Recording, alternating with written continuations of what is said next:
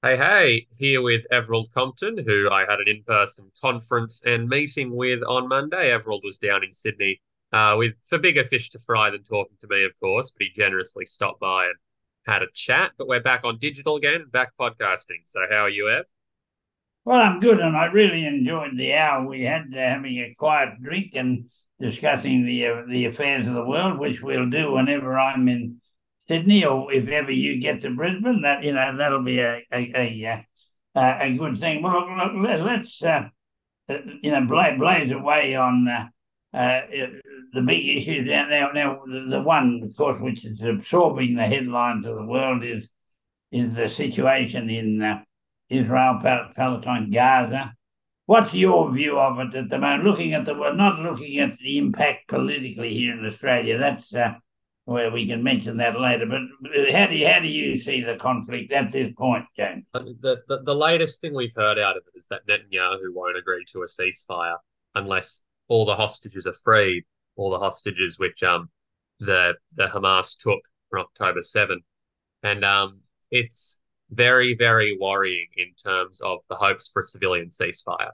We had, I think, 20 odd Australians be let out of Gaza by the Rafah crossing through Egypt on the 20th, because Egypt opened up their border a little bit. But the human toll is just growing and growing. I think, according to the UN High Commissioner for Children, or whatever they're called, like one child is being killed in Gaza every 10 minutes by these strikes and that. And obviously, look, I don't intend to say a child's life is more important than an adult's. Every civilian life lost is an absolute tragedy. But I think in terms of the barbarism of what's going on, it's just so crushingly sad that so many innocent civilian lives in Gaza are being lost because of Israel strikes. One Well, child well, every let, 10 let, minutes. well, let's look at the reason for it. I don't believe that Netanyahu's purpose is to release the hostages. I don't think that personally he could care two hoots about the hostages. That's an excuse. Netanyahu's political future is on the line. He was in charge of the country when their security system failed badly to detect all these Hamas groups about to come over the border. They were glaringly obvious they were coming over. He's had a very shaky rule, and perhaps his 10-year rule of Israel is the worst 10 years in the whole history of Israel. Now, he's fighting this war to save his own political hide. He's trying to say to the Israel people, this awful thing's up, and I, Netanyahu, are going to save you. He couldn't care two hoots about the hostages. That's just his excuse. I believe with Netanyahu, we're dealing, if I want to use crude language on public things, we're reading we're looking at one of the big bastards of my lifetime. And this Uh, is all about saving his hide, mate. I completely agree, and there's a bunch of evidence towards that point. First of all, apparently the families of the hostages who've been taken are saying, let's do a ceasefire, let's allow civilians to get out. Because I think the families of hostages, of all people, probably have a lot of empathy for the innocent Gazans who are being killed in this, Yeah. because they're in similar situations to, their friends and family being caught up in the middle of a conflict which is really between, like you say, Netanyahu and a terrorist group, which Netanyahu is using for his political future. Netanyahu was But deposed he, and charged a couple of years ago, and there was a coalition government from all spectrum of the political world in his place, but they just couldn't hold it together. And Netanyahu, who bigs himself up as Mr. National Security, was able to beat the corruption allegations by, I think, doing more corruption, and has since yeah, changed the courts so he can't get caught for any more corruption. So he's, yeah. yeah, but I think there's a whole lot of issues. There's no such thing as being able to protect people when a war started. I mean, when a war starts, it starts. And one of the cunning things that Hamas does and that Hezbollah does in the north is that they position their terrorists in places where there are a lot of civilians so that it's very hard for them to be found. They don't have camps of their own anywhere. They do harbour themselves in hospitals and schools and public buildings as a neat way of saying, well, to get us, you've got to kill a lot of people on the way. So I think Hamas has got to take top something for this, because when Israel hit the hospital the other day, even the United Nations announced that there were Hamas blokes in the basement of the hospital. And so people are going to get killed while there has to be a ceasefire. Yes. And I believe the United States has been appallingly weak, as they have been in Ukraine, in doing something about it. I think the other thing out of this, we're seeing the end of the United States as a world power, that they let the situation in Ukraine out of hand, they let the situation here out of hand. They're in fact gutless, and we've signed a treaty with these gutless guys called AUKUS. Okay. I suppose a couple of things to unpack there. The first is that, and I'm not suggesting you're saying this to be clear, but it's absolutely right that Hamas sets themselves up amongst civilian populations. But let's not pretend Israel is trying to be particularly judicious in only targeting Hamas commanders or whatever. They're absolutely. I agree. They'll hit anybody. Yeah. It's and I don't think it's sort of an inherent contradiction in what Israel's doing, that they're saying they can weed out all these Hamas commanders and are only hitting civilian targets that have Hamas commanders around. And yet this same national security apparatus, who can apparently weed out all these secret underground Hamas commanders, is the same one that got super breached 3 weeks ago. And when Hamas came over the border, to the shock and awe of everyone. So I don't think the Israel security apparatus is as sophisticated as it wants to let on in terms of figuring out who and who is not a civilian. They're striking everyone indiscriminately, and it's horrible. They blew up an ambulance convoy just recently. It's horrible. About the US, though, I know, like, we disagree on what the US's role should have been in Ukraine. You think they should have taken a more active military role. I think it should have been restricted to just aid, funding, and training like they're doing. With Israel, it's a similar thing. Like, I don't intend to go into it because we got to move on, but everyone knows the US and Israel are best buddies, or rather, the US will always go in bat for Israel on the international stage. So even Biden calling for restraint, for example, was something you would have never heard out of Obama, out of Trump, out of Bush, out of Clinton. So America has not gone far enough, and yet they've actually gone the furthest America ever has in condemning Israel, which really says a lot, I think. But I think you wanted to say something about Ukraine more broadly, Oh, well, we'll go to Ukraine in a minute, but just where is this going to end? There is no way that Netanyahu is going to have this pause that Biden wants. Biden's romancing if he thinks that Netanyahu can't back off now, otherwise his political hide has gone. So we've got to presume that the Israeli army is going to keep going till it controls all of the Gaza Strip and presumably has weeded out the Hamas guys they can find. I think they'll find the Hamas guys disappear over the border to Iran somewhere and regroup. So there is not going to be a ceasefire. Now, when it's all over, Netanyahu has said he wants Palestine to run Gaza because he doesn't want to run it. And Palestine has said, well, we're not going to run Gaza unless you declare us to be a nation. And it could be that the United States and others say to Netanyahu, the price of getting peace is that you've got to make Palestine a separate nation. And the UN will place troops along the border until this whole thing settles down. We've got to look at how is this going to end. And it's only going to end when Netanyahu conquers all of Gaza, and there's got to be some peace settlement at that point. He's not going to stop. No, I completely agree. He's a bloodthirsty maniac. Let's make no two ways about it. I think we both agree there. So what we've got to be looking at now is the scenario. How do we bring peace to this region? And above all, at last, how do the Palestinian people be declared a nation in their own right that's not under Israeli control? And maybe that will be the big flaw in Netanyahu, where he has to back down over that, and that'll be the end of his political career. And let's hope so. Move on to Ukraine. Everybody's forgotten about him in the last couple of weeks. I understand Russia has increased its lobbing rockets on them. They're still keeping up with their offensive, going very slowly at Ukraine, and the winter is about to come, and I think we're going to have another deadlock over winter where they'll just be sniping at one another across the border, and nothing will have advanced in the cause of finishing that war in Ukraine. And somehow or other, Biden has got to step in, and well, the whole of EU. The war has got to be stopped in Yeah. Ukraine. Yeah. I mean, Nobody's going to win it. Neither side is going to win it. you think it's sort of petering out is the wrong word because lives are still being lost in droves. But you think in terms of territorial gains and losses, the war is going to peter out to a stalemate. Exactly. It's going to peter out. And so there is a massive problem there that's got to be that's got to be sorted out. And so we live in a happy situation.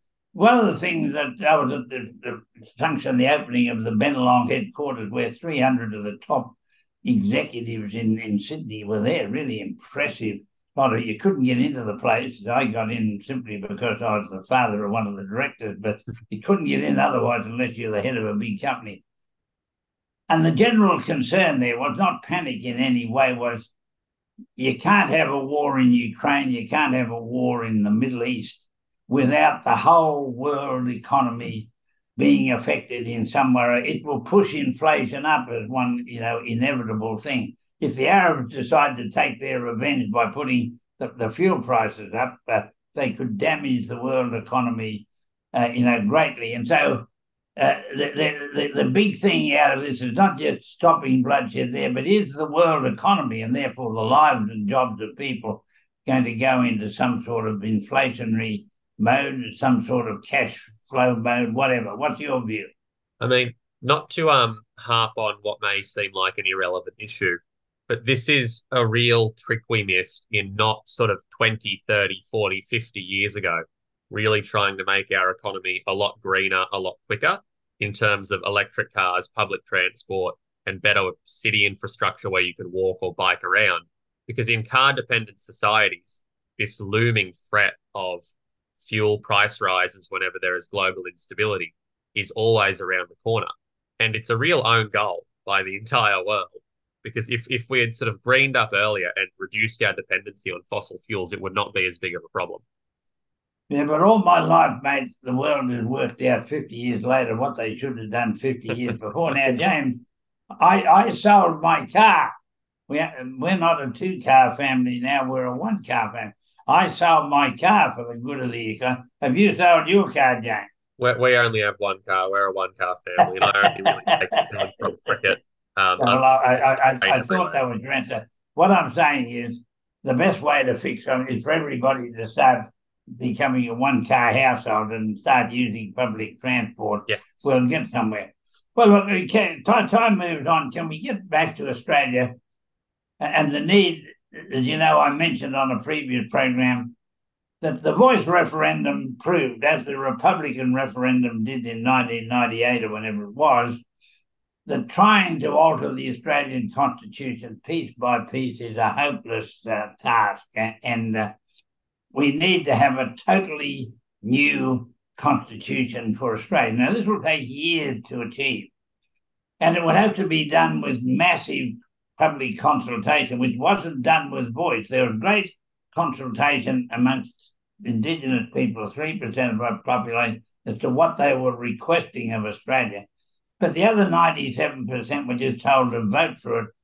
They didn't have a say in what the wording was going to be. There was no town hall meetings to discuss, are these the right questions? We had meetings afterwards saying, will you please vote for these questions? And one of the reasons was there was no, I think, a major issue in that had nothing to do with racism, with no consultation. So with a new constitution, every aspect of it would have to be the subject of town hall meetings all over Australia where people had an input before you even put pen to paper on the Constitution and got something around. We take it in bits. And so I think that one of the first things to do in setting up to write a new constitution would be for every community in Australia to be asked to appoint a constitutional committee, and then as each aspect comes up, communities all over Australia discuss each one, so that by the time you get to a referendum,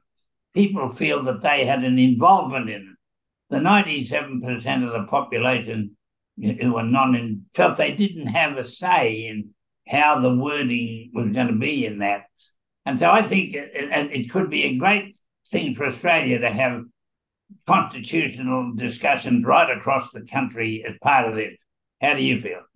I mean, to make it abundantly clear, as we've discussed multiple times, I vehemently disagree with your take on why voice failed. I think it's looking at it through the wrong lens to say white fellas should have had a say in the wording, because the whole point of why we were where we were is white people telling indigenous people top down what they think is better for them.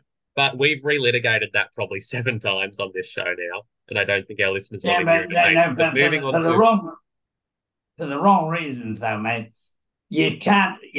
Referendums are about politics. It wasn't about principles of this or that. You had to get the votes of the 97% to do it. So a bit of humble pie was needed to say, let's consult with those blokes about the wording beforehand because we want them to vote for it. It was a matter of politics. Yeah. again, I disagree on several levels as to why it failed. But again, we've talked about that before. I don't think the listeners want to hear it again, and I don't think we should give Peter Dutton his quote unquote victory lap again. But the in terms he of didn't have a victory lap. He lost, mate. Dutton I lost. know, Let's be quite I clear. know. But he feels like he won because he's a dreadful human being and hates change. Now, the in terms of constitutional committees, I think we touched on this on our last show. One of the big problems to my mind on that front is we're a nation of apathy now. We're not the same nation of visionaries and nation builders that Edmund Barton and Sir Samuel Griffith and that were working True, with when they true, formed their true, constitution. And I think the big evidence of that is like the big decline in membership of political parties themselves, be they true. Labour, Liberal, or the Greens. Now, I know the Teal movement, for example, got a lot of people excited and did get a lot of community involvement. But broadly, as a population, we're still a population who hates being involved in government in the sense of we hate getting out there, being involved in discourse, being involved in public responsibility, and that sort of thing. So I think the biggest hurdle is that apathy thing where if you had this going on, the only people who would really, at least initially, be interested are the same people who are already into politics. Like, and you and I, we sit here and talk about politics and the world, and every Saturday morning we're into politics. But I think a huge chunk of this country really has no interest in I won't say has no interest in making the world a better place because that's not true, but has no interest in like the devotion of time and energy and effort into civic life in that same way. And I think that's a real hurdle, and it's a hurdle that the Bartons and the Griffiths and that didn't necessarily have to face back in 1898 when they were doing their conventions. Well, that's true, but I think it would depend upon the way in which communities set up things. If you just put on a meeting and say, "Look, we're going to have regular meetings to discuss the Constitution. Will you come along?" Two and a dog will turn up, and the dog will be the most enthusiastic. The local member of parliament has got to pinpoint all the key leaders, not the political leaders, the key leaders of society everywhere, and go to them and say, I want you to come to this and please come along and please get involved. People would have to come by being asked, not by being saying, will you turn up? And I think it all depends on which we go about it. But I believe that it would be a total waste of time for some academics to draw up a constitution and say to the Australian people, will you vote for this? It's brilliant. They will vote no like they did for voice because they weren't consulted about it. And I think we've got to have a consultation process that goes on for years before we ever ask them to vote. So it starts to become part of the folklore of the country that this is going to happen. I mean, again, I think you're right, albeit then one of the other problems is one of the things people said about the Voice campaign was that it was too long because, again, people hate politics. If it were up to your average Australian, you would probably have no election campaign. You'd show up on election day, you'd pull a lever, and then you'd go home. I think that there's just a real reticence in this country to be involved in civic life. I think personally that's not a great thing. Other people may disagree because, of course, for a lot of people, for some people, politics is like a matter of life and death, quite literally. For other people who are fairly comfortable, their lives don't really change much depending on what's in the Constitution, who the government is, who the ministers are, etc. For a lot of people, that's all superfluous. And I don't know what it would really take to mobilize the community in that Well, I regard think to care. I think it can be done if you. My experience of organising things for 70 years now out in public life is there's a way to get people involved that they won't naturally get involved in.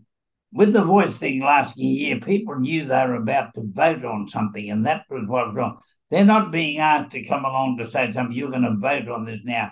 You're forming something that's going to become years later. You're not coming along to decide how you're going to vote. You're coming along to have a yarn about what's going to be in this thing, which is a totally different thing to will you vote on it. But you and I, every next week, I'd like to start the constitutional debate on does Australia, if we have a new constitution, does Australia need two houses of parliament? Does it need a House of Reps and a Senate? And I think it only needs one. And so we'll gear up on that because that's one that could cause an enormous amount of debate around the country when that's put up. Now, tell me, who's your good guy of the week this time, James? My good guy of the week this week is it's Albo, and it's for a very specific reason because it's certainly not for his cowardice on the Gaza issue and his refusal to really full-throatedly condemn Israel. In fact, this week I could probably have Albo in my good and bad guys of the week column because Albo was one of the setter-uppers of the Parliamentary Friends of Palestine, and before becoming Prime Minister was a vocal supporter of the Palestinian people. So he could probably wind up in the bad guy column for that. But he's in the good guy column this week for he's going to China. He's going to have a powwow with Xi Jinping. And look, Albo has, I think, in recent months, fallen short on a couple of key issues, especially like the tax cuts and now Palestine. But the one big thing Albo has really, really done is stabilized our relationship with China and made me a lot less afraid of Morrison's and Peter Dutton's sort of drums of war, xenophobic, racist, McCarthyist attitudes towards China. Albo has done a bit to level that out. He could still do more. He could rip up the AUKUS deal, for example, but he's doing good things and he's kicking goals on the stabilizing relations with China front. That's great for our economy and it's great for imports, exports. So good on you, Albo, and all the best in China. Well, I wish Albo well on his way to China. I agree that he's made a few proofs, and one, the way in which Voice was even organised was just awful. But he's going over into a situation where Morrison did his best to stuff up our relationship with China. In fact, some of the things he did were not just insulting, they were cold-blooded, stupid. So Albo's got a lot of ground to make up, and I hope he can make some headway. I wish him well. And I remember fondly how I clapped and cheered when Gough Whitlam went there 50 years ago and was the guy who opened up our relationship with China, for which he's never been given a great great go. I wish him well. Now I want to say my good guy of the week is Bill Hayden. Now Bill, we buried Bill yesterday. I wasn't at the funeral; it was up in Ipswich. But Bill Hayden, former Treasurer of Australia, former Foreign Minister of Australia, former Governor-General of Australia, one of the finest politicians I met, Bill Hayden, and I got to know him pretty well during his time. But there's one thing I think has been missed out in lots of the things about build up to his funeral. Bill Hayden was the bloke who founded Medicare back when he was the health minister initially in the Whitlam government. He designed Medicare and he took enormous abuse from the Conservative parties in the parliament. They declared him to be a socialist for wanting to have everybody covered, whereas people should pay their own way, they shouldn't be covered. And he copped enormous abuse, but he got that through the parliament. Then as soon as Fraser got in defeating Whitlam, Fraser scrapped it basically, but then fortunately when Bob Hawke got in, he reinstated it under its current name, Medicare. But I think all Australians should remember that the fact we got Medicare now was a nice, quiet, decent bloke from Ipswich, put his head on the block and took enormous abuse to do this way back at that time. Good bloke. I mean, with what we were talking about before about the obstacles to constitutional change. Again, like it's visionaries like that which we aren't seeing, not just in Australia, I suppose, but worldwide. Um, Yeah. these sorts of days. So you're on a bit of a roll, Ev, so I'll let you hit us with your bad guy as well before I take over. Well, my bad guy's Tony Abbott. Now, it's not hard to pick Tony a bad guy, but he made another speech somewhere, which I hope only half a dozen people listen to, where again he bagged climate change and reckon we're all a pack of idiots and we're wasting money on the whole thing. And he got headlines all around the world. And I just hope that someone somewhere who knows Tony well, I mean, I know him, but would just tell him to grow up or something, like that. How do we handle Tony, mate? I mean, especially going into what looks to be an awful bushfire season countrywide. Hearing Tony Abbott come out and say, "Oh, man-made climate change is fake. I never believed in it." It just makes you shake your head. Exactly right. Well, who's your bad guy? Look, we're the most exciting podcast in the world, and in recognition of that, my bad guy of the week is Section 36D of the Commonwealth Migration Act. Woohoo! Everyone who's listened for the past 30 minutes now gets to hear me talk about legislation. Hooray. No. So the High Court this week declared Section 36D of the Migration Act invalid. What it allowed the Minister for Immigration to do was cancel someone's citizenship, not their visa, but revoke their citizenship if they committed certain crimes. The High Court said that's incompatible with the Constitution because only courts can do punishment according to findings of guilt. And the High Court said if you look through history, like you go to the Roman times and that, the stripping of someone's citizenship is a punishment. Like that's how people were rendered slaves back in ancient Rome, was the pinnacle of their justice system.